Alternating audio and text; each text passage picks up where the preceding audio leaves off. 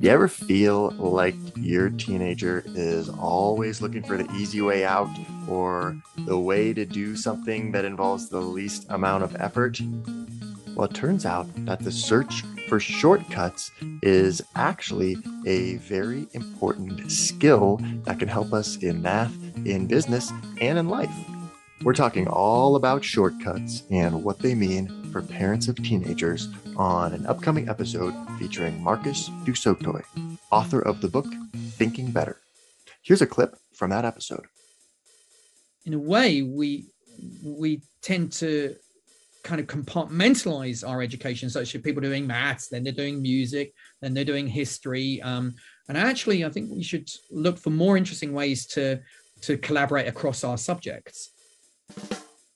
You know, having tools to be able to look at data in the right way and see the patterns and kind of make that shortcut, it's going to be really powerful in this kind of modern world.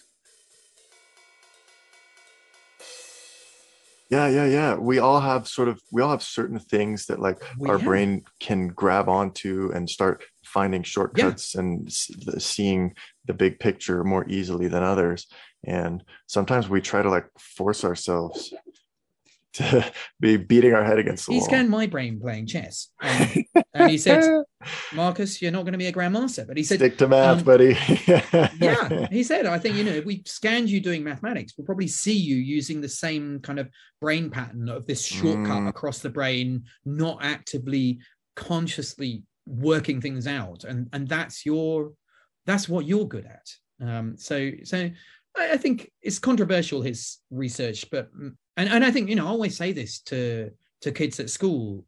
It's all about finding the thing that you are good at, that you love doing, and don't go and do the thing at university that you think will be useful or that you're that you're not passionate about. Find the thing, and you will make a success out of whatever that is. So I think too much we want our kids to go off, I don't know, be doctors and lawyers. That's the hard thing as parents. It's you really got to apply yourself more in your science classes because that's how you're going to make money and have a stable career. But maybe that's not really what our child's their brain is wired for. No, exactly. So I take, I'm not sure I totally buy into the neuroscientists' full kind of research proposal, but I do, the spirit is right, that we should be helping our kids to find the thing that they're just going to really be passionate about spending their life doing. This episode is coming soon to Talking to Teens. If you want to get the whole thing right now, sign up for a membership. Our members get exclusive access to the full-length extended editions of all of our podcast episodes and unreleased episodes weeks before they become available to the public. Take advantage of our 14-day free trial. Sign up for a membership today.